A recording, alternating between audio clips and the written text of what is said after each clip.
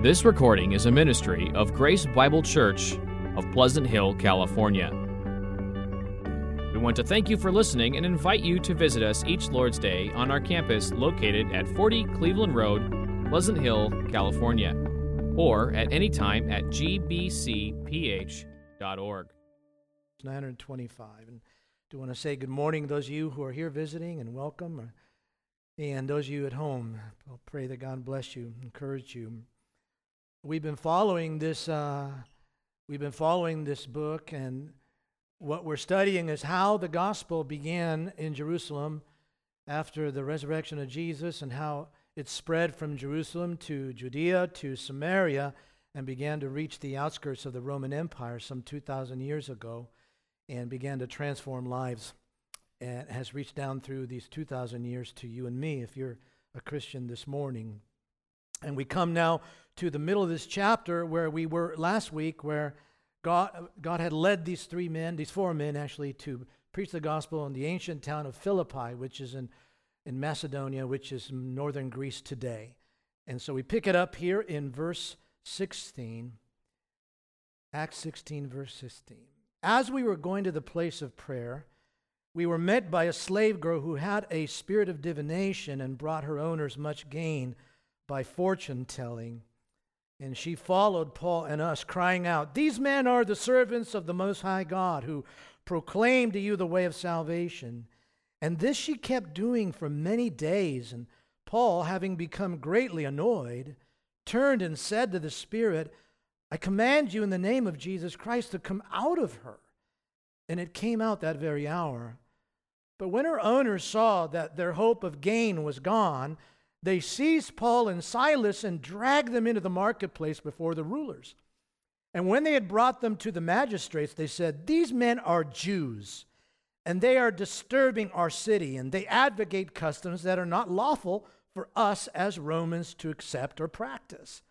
And the crowd joined in, attacking them, and the magistrates tore the garments off them and gave orders to beat them with rods.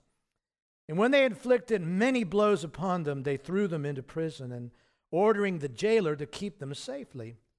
Now, having received this order, he put them into the inner prison and fastened their feet in the stocks. Now, about midnight, Paul and Silas were praying and singing hymns to God, and the prisoners were listening to them. And suddenly there was a great earthquake, so that the foundations of the prison were shaken.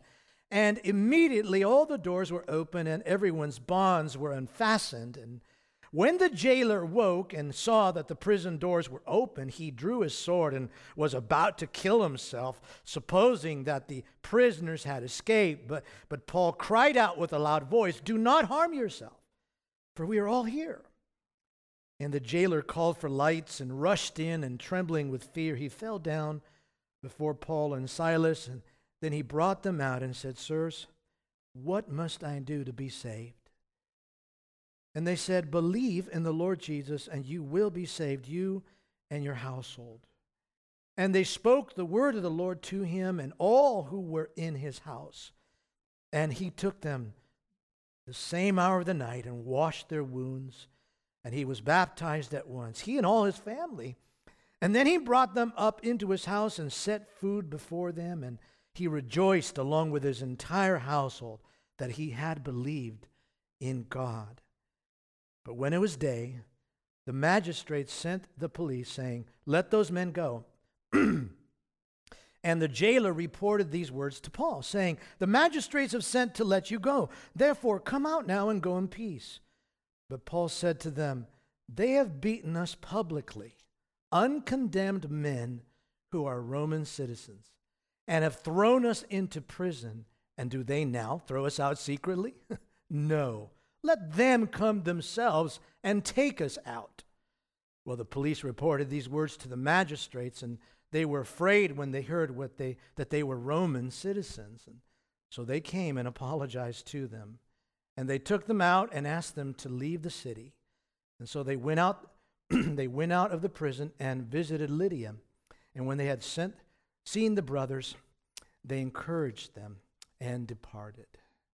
This is the Word of God. I pray He will bless it to all of your hearts and in your minds. Let me ask one last blessing. God, we seek your work in each of our hearts. Cause the Word, Lord, to become clear to us. In Christ's name, amen. Thank you.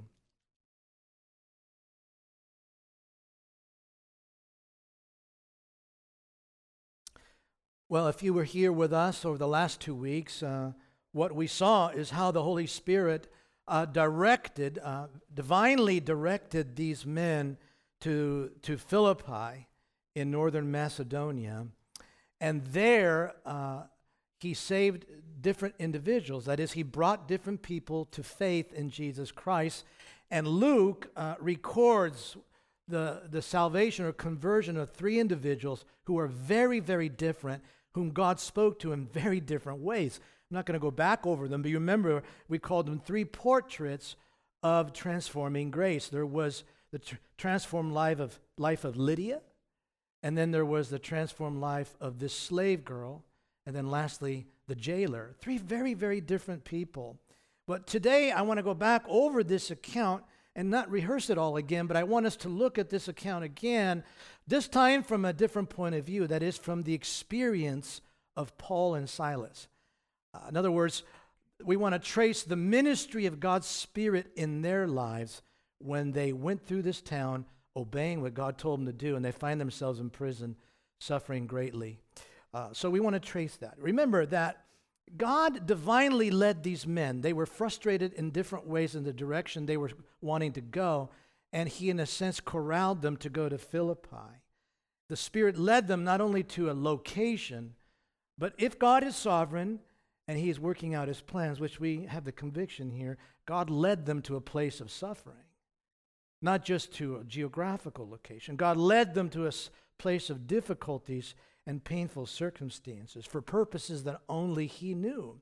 But then he sustained them through those circumstances, and as a result of all that, it resulted in the conversion of this jailer, this most likely a retired Roman soldier, and his entire family.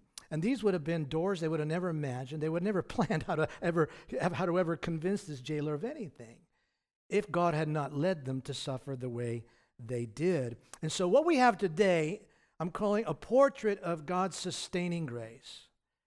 A portrait of God's sustaining grace in directing and then upholding the lives of his servants, Paul and Silas, as he moves the mission of preaching the good news about Jesus Christ forward. This is a picture then again of God's sustaining grace in all of that. Now, grace is a big Bible word. When we hear it, we sing grace, we talk about grace. What exactly is grace? Grace is best defined, I think, as God's favor. God graces us. He favors individuals. And this favor is not simply given to those who do not merit it, but he extends this favor to those who merit the opposite. That's how great the grace of God is. Paul was a man who was after Christians. He was persecuting Christians, and God's grace, his favor, reached out to him. But when we speak of God's sustaining grace, and now we're talking about people who are already believers, what do we mean? What do I mean by God's sustaining grace? And I was reminded in a gathering yesterday by one of the brothers in the church of a poem that John Piper wrote many years ago, a couple decades ago at least, and it's called What is Sustaining Grace? He says, what is sustaining grace? Not grace to bar what is not bliss, nor flight from all distress, but this, the grace that orders our trouble and pain, and then in the darkness is there to sustain. And that's exactly what these men were experiencing. God had led them to this place as obedient servants, and then sustained them in that place, and then brought about this tremendous conversion of this man. Things they would have never planned or even dreamed of. That's just how God works in our lives. Many people who I speak to, in particular, I'm talking about young pastors that we train in the seminary, They can feel discouraged and crushed because somewhere along the way they've been taught or they've come to think that a sure sign of being in God's will, a sure sign of that you're doing things right for Him is that everything will go well. No, that's just not how life works, right? That there'll be no miseries, that there'll be no setbacks, that there'll be no pain. Follow the story of Jesus. Follow the life of Paul and the other apostles, and you'll know that that's not the case. And some even find it difficult to imagine that suffering is not only a reality that can happen to any Christian or anyone who wants to promote the gospel, but that suffering can actually be essential and productive. But it is. And if the book of Acts has taught us anything, it's taught us these things, that God ordains suffering, but it's not purposeless. It's not nebulous. We're not directed by some blind power called fate, but by the hand of a sovereign, loving God who works in these ways. And so it is essential. It's part of the Christian life. It's part of the mission of extending the gospel. It's what it means to follow in the steps of the Messiah. Now, I want to note that it has to be said that the Bible describes different kinds of suffering, different types of suffering. And it's good to think about them because the desired response to a certain type of suffering is different than other cases. Now, when I define them, I'm not saying that they all fit very neatly into little boxes. Life is just not like that. Things overlap, right? But at least it helps you think. So first of all, think about this. One kind of suffering is this. It's suffering that comes as a result of our sin.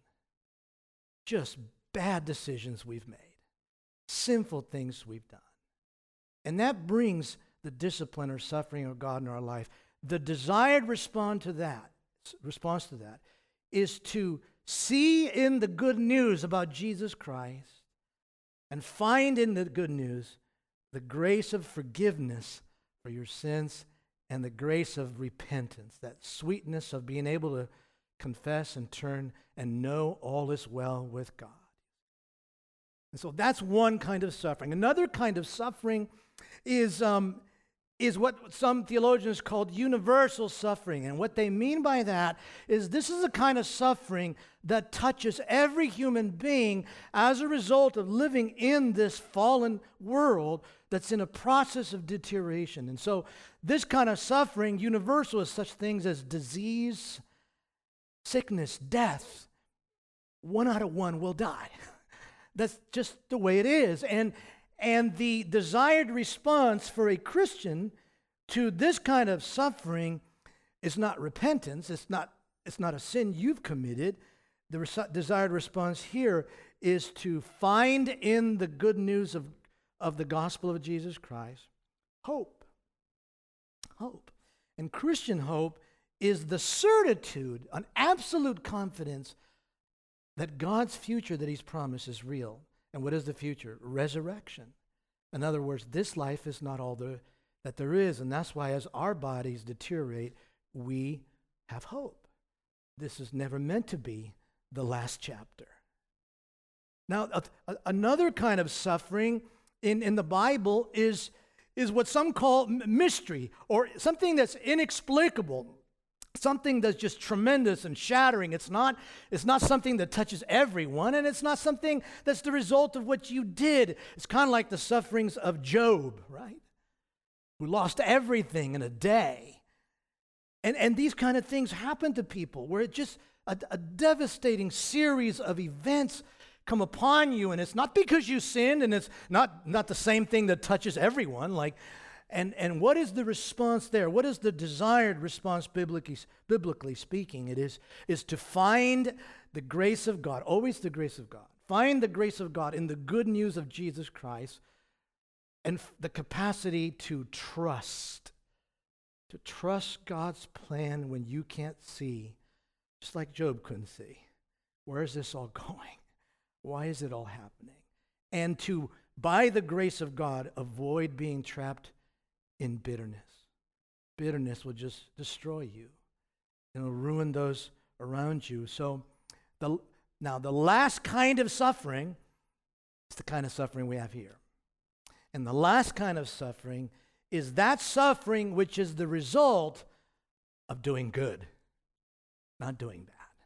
In other words, following Christ, following Jesus, the suffering that comes with being associated with Him and His gospel, His good news, and His holiness, His righteousness.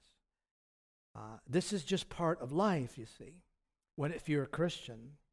And the desired response to that is what? Well, there's overlapping here. The desired response to this is to also look to Him, and in the good news of your relationship with Christ is to find the capacity to trust Him during this time, to endure the suffering, knowing that endurance brings about perseverance, and then to submit to His plan for you, this imprisonment for Paul, submit to it humbly, and lastly, this is amazing, but even be able to rejoice in it.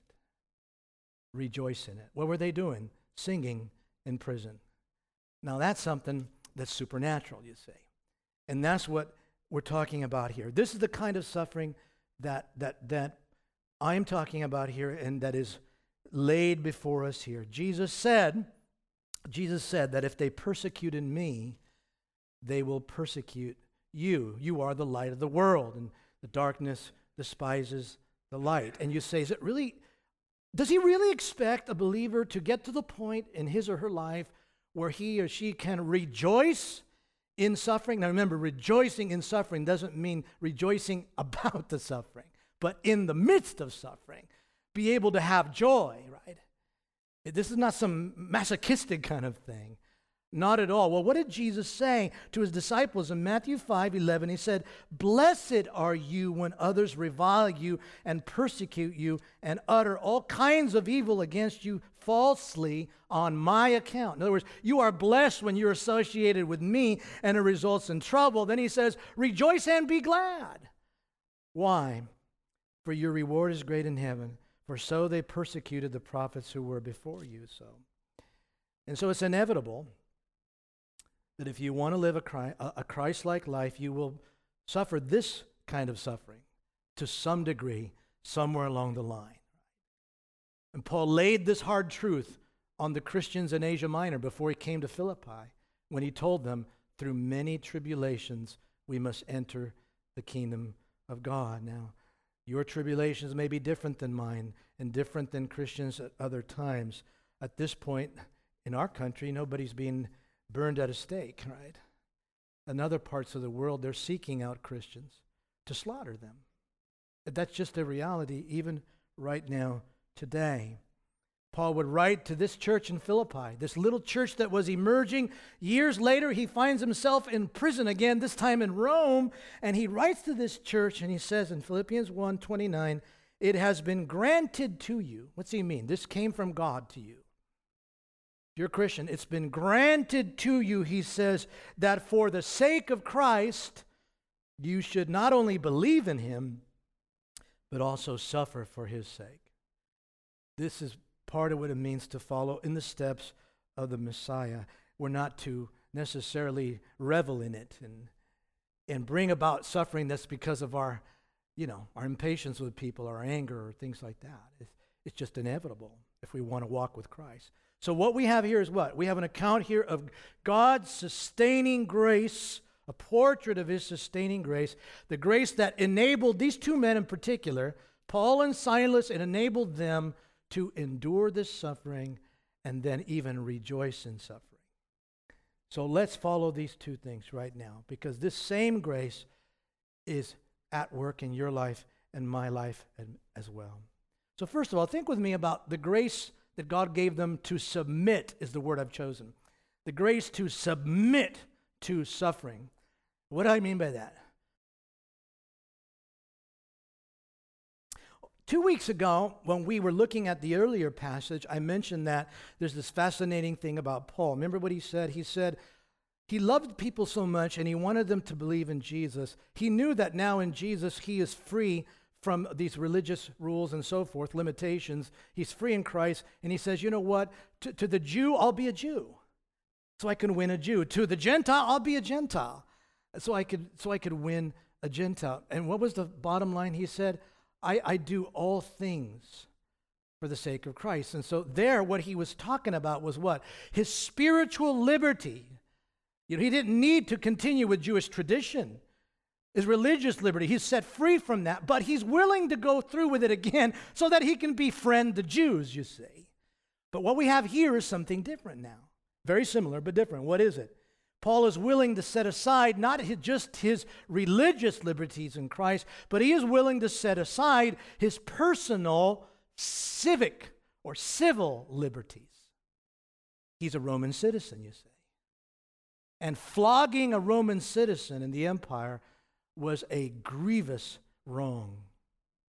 Flogging and crucifixion as well of a Roman citizen was a grievous wrong, and they were always to have due process and the capacity to appeal to Caesar. But none of that was given to them. And so the question is raised this: if Paul was a Roman citizen, and he knows he's a Roman citizen, why doesn't he raise the matter earlier?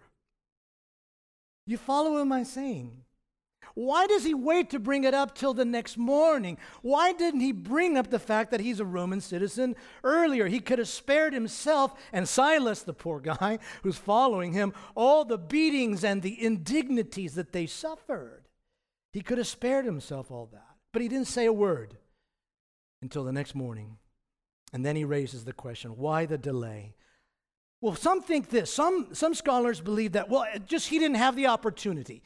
These people came upon him. Before you know it, it was mayhem. And, there's a great crowd. And so they're yelling and they're dragging him in. And so he never had the opportunity to voice the fact, hey, I'm a Roman citizen. And I understand that. But, that when they are whipping the man and they clear around these two men, he had the opportunity to cry out, wait, I'm a Roman citizen. And then at least by the time that they were taking him privately down to the prison, he had the opportunity there to at least spare themselves being put in stocks. But he says nothing. He doesn't bring up his Roman citizenship. He doesn't bring up his civil rights. So what happened there? What was going on? I don't think it's satisfactory to think he just didn't have an opportunity, I think the answer, we already know it, and that came from that same passage. I do all things for the sake of the gospel. What he means by that is for the sake of being given the opportunity to speak the gospel, for the sake of making sure that the gospel isn't seen in a bad light, for the sake of the opportunity to have a hearing for the gospel, to be an example, and so forth. He says, I do all things for that. And so here what he does is he sets aside his civil rights as a Roman citizen. Paul did not merely use his citizenship as when it was, I put it this way, when it was personally advantageous. He used his rights with a view towards what is advantageous for the gospel. And I think that that's something that many a Christian is wrestling with in our culture right now. Debating in your hearts. And I hope that what you're hearing today will help you. What is most important in our lives, you see. And Paul models that here for us. At the end of the day, it's not a political ideology. It is the gospel. If the good news of Jesus Christ changes the eternity of human beings, then it's worth it, you see. That's what matters most. And the question is, do we believe it, you see? Now, someone asked, well, then how? Okay, I follow you, but then how did denying his civil rights actually serve the gospel? In other words, what might have been going on in his mind, and how did it advance the gospel? Well, first of all, there's several things. One of them, which is this. If he asserted his rights as a Roman citizen, This could have associated what he was communicating, the gospel, which is new to all these people, but this could have associated the gospel with his citizenship. And not all of these converts would ever be Roman citizens. These are two very different things, you see. Being a Christian and being a citizen of the Roman Empire, being a Christian and being a citizen of the United States of America or any nation at any time are two very different and distinct things. Completely different. And this, again, is something I think needs to be emphasized, beloved, in our current context here in America. In my opinion, there are many Christians who drape the flag around the Bible. And this creates a great confusion, you see, because these are two very distinct things. As Christians, we have dual citizenship. We are citizens of the city of man, in this case, the United States, most of you. But we're also citizens of the city of God, that is the kingdom of God and the Lord Jesus Christ. And Paul will later say to this Philippi, this little Rome, as they were called, remember, he would later write to them and underscore that, and he says, our citizenship is in heaven. What's he doing? He's reminding them of their primary identity, you see. Paul's primary identity was the fact that he was a Christian, the fact that he belonged to Christ, that Christ had purchased him through suffering for him and brought him into God's eternal family. That was his primary identity. Only secondarily did he think about his Jewish heritage, and only lastly about his Roman citizenship, you see. And if you, my friends, are a Christian today, if you are a Christian this morning, that your identity primarily lies not in any one human nation or earthly nation. Your identity primarily lies in the fact that you belong to Christ. You were purchased at a great cost, and you have been adopted into an eternal family with your sins being forgiven, and God has placed His Spirit inside you and written His law in your heart, and you have been justified and sanctified, consecrated, and you have a future in the resurrection. You see, that's your identity. That is it. That's the bottom line. And only secondarily are these other commitments and privileges, citizenships, if you would, of any sort of importance. We are aliens and strangers, says Peter, in this world, ultimately, you see. And it hurts me at times, to see Christians, be it online or in conversations, somehow conveying the fact that they have more in common with unbelieving people who share the same political ideology than they do with Christians who have been bought with the same price, you see. And that's a blurring, a confusing of our identities and what truly matters at the end of the day. Our ultimate allegiance, your ultimate allegiance, is to King Jesus and not to any one nation. And when you drape the flag around the Bible, ask yourself, would you drape a Mexican flag around it? Would you drape a Scandinavian flag around it? What, are there no Christians in those countries? Do you associate the history of America so closely to this? Did this not exist before our founding fathers came here? There's a great confusion at times. And what I press upon you today lovingly is simply to not blur the lines in your own decision-making, your own thinking here. That was a long answer to, how did this serve the gospel? How did it serve the gospel? He did not want there to be any confusion between his Roman citizenship and his faith, the gospel he was preaching. And secondly, more briefly, Paul knew they would have to suffer. He's telling everyone everywhere he goes, through many tribulations, we must enter the kingdom of God. And now it would seem disingenuous if he's telling people they must suffer, and then he does all he can to not suffer, you say. And so it behooved him to accept it. This is what he preaches. We have to suffer to follow Christ. And who am I to say, well, not me, but you see. And later he would write to Timothy. Remember, Timothy was one of the four who was present here. He didn't end up in prison, but I'm sure Timothy's watching. Remember, he's a young disciple. And later he would write to Timothy near the end of his life, Timothy, share in suffering as a good soldier in Christ Jesus. It's part of what we have to do, Timothy. So Paul wanted to model it. In other words, he wanted to make sure he was an example. He was no masochist, but he wanted to be sure that he set an example for others. And then lastly, how did this serve the gospel? Well, Paul had seen with his own eyes how persecution didn't actually stamp out the gospel, but would spread the gospel.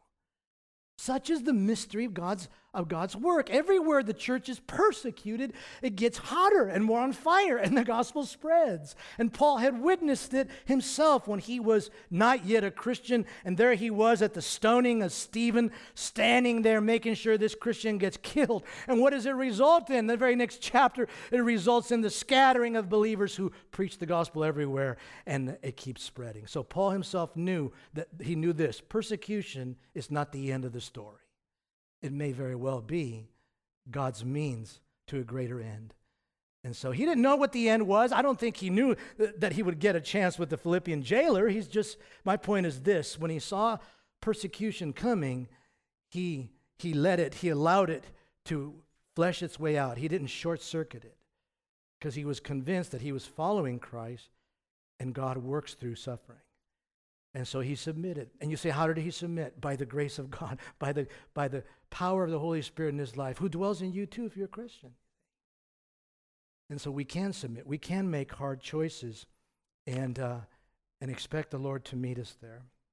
Well, then that just raises the last question, beloved. Just one last question before we move on, is this. Well, then why raise it the next day? In other words, how did raising his citizenship the next morning help anything? He didn't say anything the first day, and now the next morning he does. Is Paul one of these guys that wants tit for tat? Was that what it was? Did he have revenge in his heart?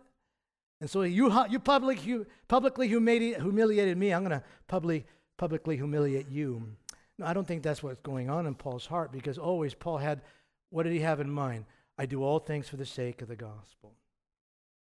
And so what Paul did, I think, was he wanted to make clear to the magistrates that their imprisonment was an absolute injustice and a mistake. And he wanted them to face it and face it publicly. They were not the cause of this public disturbance. They were associated with it, but they weren't the cause of it. The cause of it, you heard me read it, were the men who owned this slave girl and were using her for profit. And when the demon left, the prophet left. And so he wants to make sure that the gospel doesn't get the wrong reputation as he came into this town. And secondly, he wanted to impress on their minds, the minds of the magistrates, in the presence of the jailer. Remember, he said, have them come down to the jail. He wanted to impress on their minds in front of the jailer the illegality of what they have done. And the jailer was a witness to that. And what would that do? That would provide somewhat of a shield for other Christians when Paul moved on. In other words, you don't have the right to treat people who speak in the name of Jesus without due process. And so he really impacted them in that, especially Roman Christians. And so in a sense, he was shielding and protecting this young church by allowing himself, first of all, to be punished wrongly, and then insisting on expressing what his rights were so that they would work to their benefit. It's amazing how God had changed this man's life. He was a man who was out to kill Christians, and now he is making sure that he does all he can, including enduring persecution, to benefit Christians. Such is the power of God's grace in people's lives. So that's what we have there, beloved. Now, admittedly, let me say this, it isn't always so clear or easy to see what will further the gospel in this case, Sometimes we face really hard decisions. What will further the gospel? Remember working for my dad as a young man in our heavy equipment rental and water truck rental, going to a job site on behalf of my dad's company. My dad was yet to be a Christian. I was a Christian. And the contractor, awaiting my arrival, when I got there, he said to me, I want you to go hook up and take water from that fire hydrant. And I asked him, well, where's the meter? Because that's the law. You got to pay for water as a contractor. I said, where's the meter? And he said, don't worry about the meter. Just plug in. And I was there. I'm at that point. What is going to serve the gospel here? I have a conflicting thing here. My dad is my boss, and I respect him and honor him. This guy's the one paying us, but I got a higher king that tells me don't be a thief, This is going to cost the job. But sometimes it's even harder than that, right? It gets really blurry as to what you should do, what you should decide, Because at times we face some competing obligations, right? Competing obligations, which all come from God. We faced that this last year during the beginnings of COVID and all the things that we went through, right? We have an obligation to the state, Romans 13, right? Romans 13, submit to the governing authorities as an example. But we have an obligation to Christ, you see. We have an obligation to family. We have an obligation to Christ. And sometimes these lines get very blurred and you have to make a decision. And the decision has to be informed by what? What is the most fundamental commitment of your life, beloved? For Paul, it was what? I do all things for the sake of the gospel. That was his fundamental commitment. Even there, it's not easy to know, well, what will benefit the gospel? How will they take this? What if they take it this way or that way? And it can become very confusing.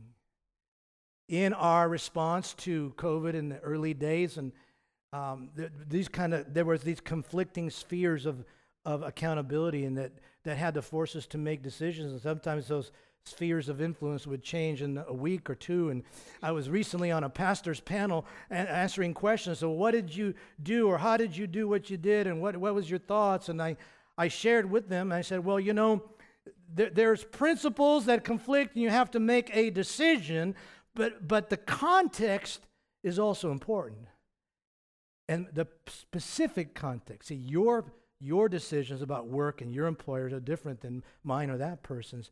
And so I shared with them, I said, we meet dead across the street from City Hall. And it took us 20 years to build up a relationship with them where they allow us to preach the gospel on Light Up the Night at Christmas. They allow us to run the 4th of July parade for them. They allow us to wear T-shirts that promote the church and hand out tracts, you see. That was part of our decision. And another pastor sitting next to me on the panel, he says, I get it. We meet in the middle of the desert in Nevada. The particulars were totally different, you see. And so I know, beloved, it's blurry these days. What I'm asking you to do is to pause before you make some of your decisions. To pause and make sure you're not deciding things based on some furor that you're getting from some post on Facebook that has you all wired up, burning. And make your decisions prayerfully. Seek the wisdom of God and ask yourself the fundamental question.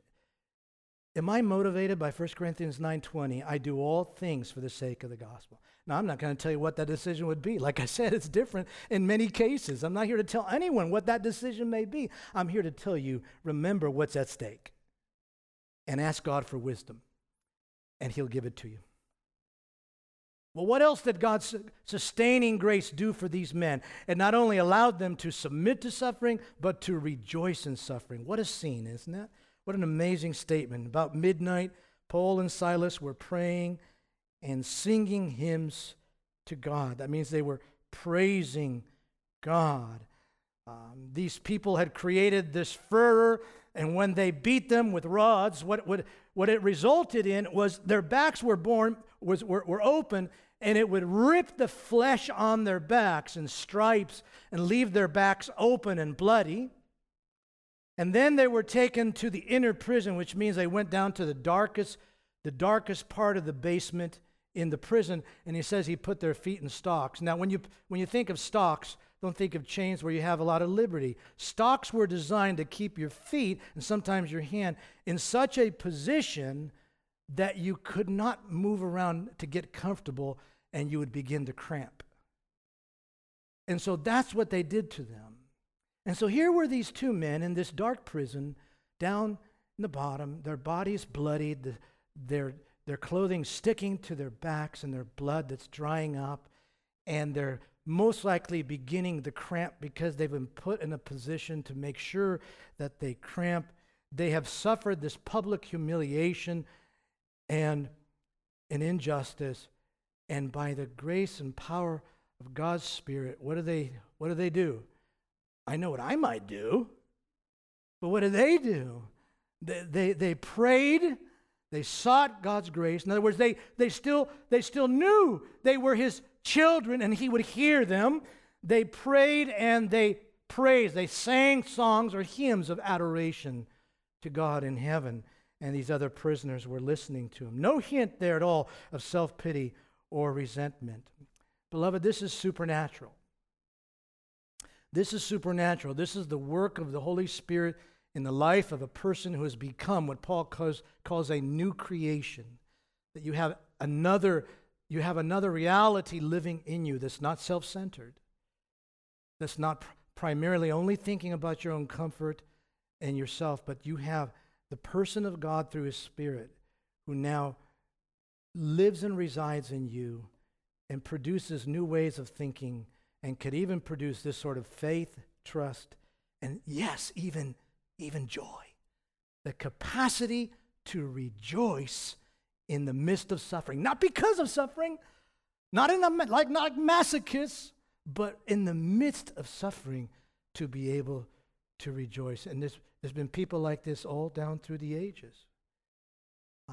And it's a reality that you and I can experience by the grace of God. What did they pray?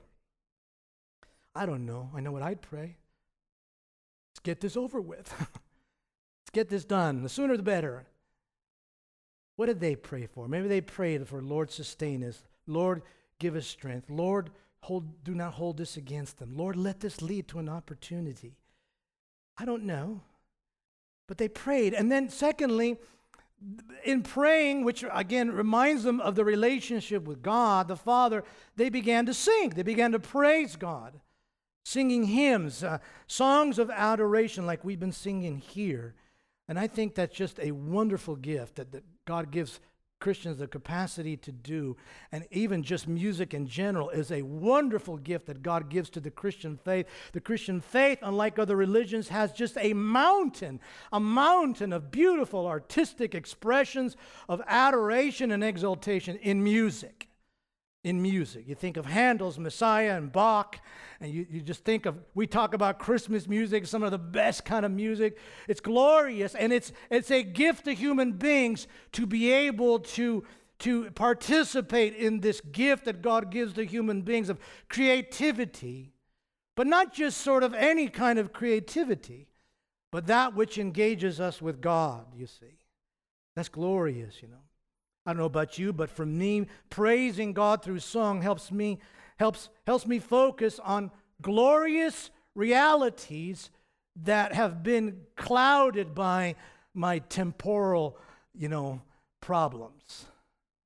It helps lift my vision up higher beyond the circumstances of today. We sang things like that, right? We've been singing this. And many of the Psalms are the songs of ancient Israel, and they were written out of difficult circumstances, but they were songs of praise. From whence does my help come? My help comes from heaven, right?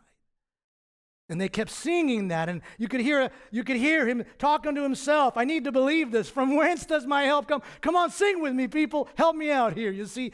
And together the people of Israel would sing these psalms, and they would lift their souls up.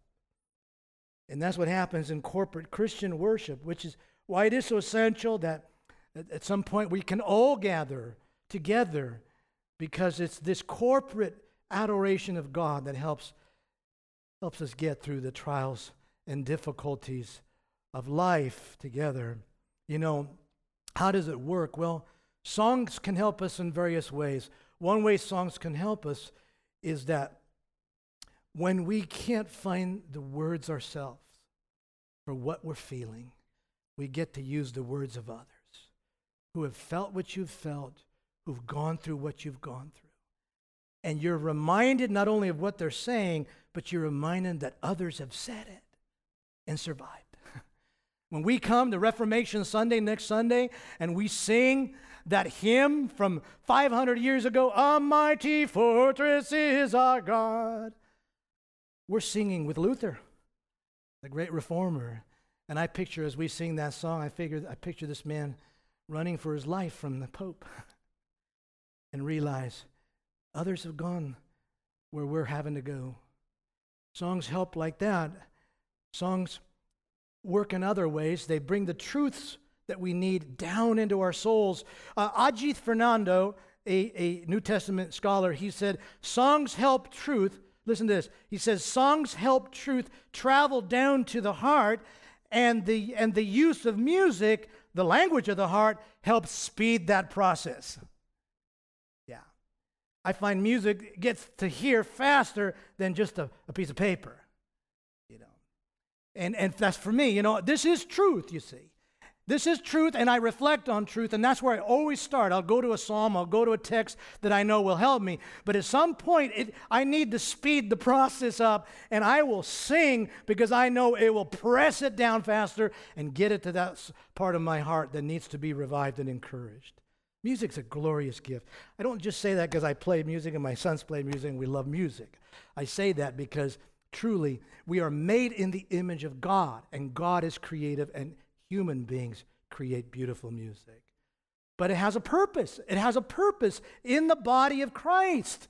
And Paul will say to the Ephesians, and likewise to the Christians in Colossae, he'll say, be filled with the Spirit. How? Teaching and admonishing one another. How? With psalms, hymns, and spiritual songs, you see.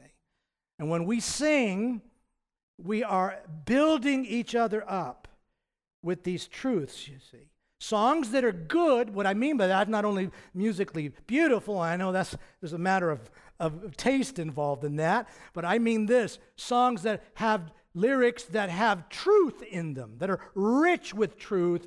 What happens is that these objective truths challenge and confront our subjective feelings, which are usually only based on our circumstances. And yet you feel the pressure of the truth saying to you, from whence does your help come? It comes from the Lord your God, you see. I've gone through this at different seasons of my life, and there was one time a few years back where Sherry and I, we found ourselves in one of these multifaceted times of very profound difficulty personally, and the weight of things emotionally and so forth. And what we did is we started together praying in the morning together, and then we began to sing by hearing the music, playing the CD by Shane and Shane, which is the Psalms set to modern music. And man, we just sang it for hours, day after day after day. Psalm 46, God is our refuge and strength, a very present help in time of trouble. And we would just sing that throughout the day. And it would bring it down to our souls. This isn't pie in the sky. This isn't positive thinking. This is both a spiritual discipline, right? Teaching and admonishing one another with psalms, hymns, and spiritual songs, meaning that's what we do for each other. And it's also a supernatural experience, what the Spirit does for us. Paul would say to the Roman Christians the following.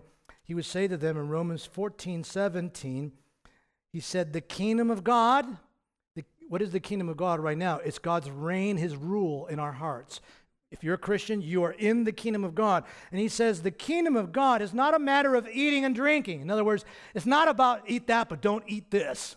That's not what the kingdom of God's about. What is it about then? It's about righteousness and peace and joy in the Holy Spirit.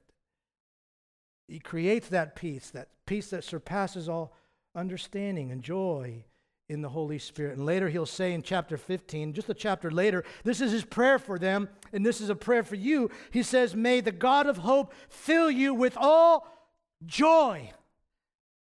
Boy, in some congregations, that's a word that's hardly ever used. May God fill you, beloved, with all joy. He wants you to be filled with joy, the joy of your salvation, knowing your sins are forgiven because you have repented of them and you have placed your faith in Jesus as your Savior and Lord. May God fill you with all joy and peace in believing, meaning that's the vehicle, that's the instrument. How does he fill me? Fill me by believing, trusting. And we need to see the object of our faith in order to believe. And that object of our faith is Jesus and the truths that we hear in songs and so forth, and we hear in preaching and reading. Right now we are admonishing one another. I'm teaching, I'm trying to lift your soul to a place where you see what I've seen, which is what the glory of Christ and the fact that he loves us so that he can produce joy and peace when we're going through the worst times. And sometimes we lose sight of it. And again, this is why the corporate gathering is so important, because you see it in the lives of other people and it just strikes you. God's with them. And if he's with them, surely he can be with me. When I see some of you singing the top of your lungs, that's why I like to come up before that last verse is over, because I want to look in your eyes and I know that she's really going through a tough time. And I know that he's struggling with cancer. And yet they're singing their hearts out, sometimes with tears. That admonishes me and teaches me. The Lord is here. The Lord is near. The Lord is with us. And I think Paul experienced this in the Philippian jail, maybe for the first time in his life or second. And he was comforted by God in such a way that all he could do is what? Sing. Sing to God in prison. May God help you do that, beloved. These are confusing times. Some of you face difficult things. May God fill you with all peace and joy in believing. Look to Christ. Gather with other Christians. Sing psalms, hymns, spiritual songs. One last little passage, okay? One last gem for you. I think Paul describes this experience, not the prison experience per se, but this experience of God comforting him. When he writes to the Corinthians in 2 Corinthians chapter 1, and he writes these astonishing words. Remember, if anyone was persecuted, it was Paul. This guy was whipped many times. Remember one time they stoned him and left him for dead? And he gets up. And so if anybody has suffered, it's Paul as an apostle, meaning suffered for Messiah. And he writes to these Corinthians, and he says at the beginning of chapter 1 there, beginning of verse 3, familiar words to many of you, right? Blessed be the God and Father of our Lord Jesus Christ, the Father of mercies and God of all comfort. Where does mercy come from? The Father. Where does comfort, which is what? An experience, an experiential interaction with God. Where does comfort come from? From the Father. And then he says this, who comforts us. I think Paul means himself as an apostle, and maybe this is the editorial we. He just means himself and any who may be with him, like Timothy. God who comforts us in all our affliction, there's that tribulation word, so that we may be able to comfort those who are in any affliction, any kind of affliction, with the comfort with which we ourselves are comforted by God. Did you get that? 3-4 times he says comforted, you know. What Paul is saying is this, is that he's come to know God the Father through Jesus. He has suffered for God the Father through Jesus, but he's also received a nearness and a supernatural care and love from the Father through Jesus that he calls comfort. Comfort to the afflicted, so that he can comfort others who are in any affliction with the comfort with which he was comforted by God. And sometimes you don't have to say a word to be a comfort to me. Just knowing that you're still here despite everything you're going through, that's a comfort to me. You've been comforted by God, and your presence speaks to me. It's God speaking to me. Yesterday we were at the memorial service for Josh Arns, the tragic death of this 19-year-old boy. And just seeing the Arns family there and with people, sustained, they don't need to say a word. Just, you realize what they're going through, and you know if God's with them, he can be with me. I heard Tony Arns yesterday for the second time now describe his experience this way. He did it personally with me about a week and a half ago. He said, Tony, it's like this. I know it's confusing, Tony and Tony, but what he said was, Tony, it's like this. I feel like I've got those little floaties that you put on your grandkids so they won't sink in the pool. He goes, I feel like I'm going to go under sometimes, but I can't. I can't, because he's with me. Knowing what he saw, knowing that he found his son dead in his own bedroom, and knowing that he could say that to me, is enabling me to think I too can rejoice. Because God's sustaining grace can reach me just like it's reached this man right here. What is sustaining grace? Not grace to bar what is not bliss, nor flight from all distress, but this, the grace that orders our trouble and pain, and then in the darkness is there to sustain. May God bless and encourage you, and may you experience his sustaining grace. Pray with me, and we'll come and worship with one last song together.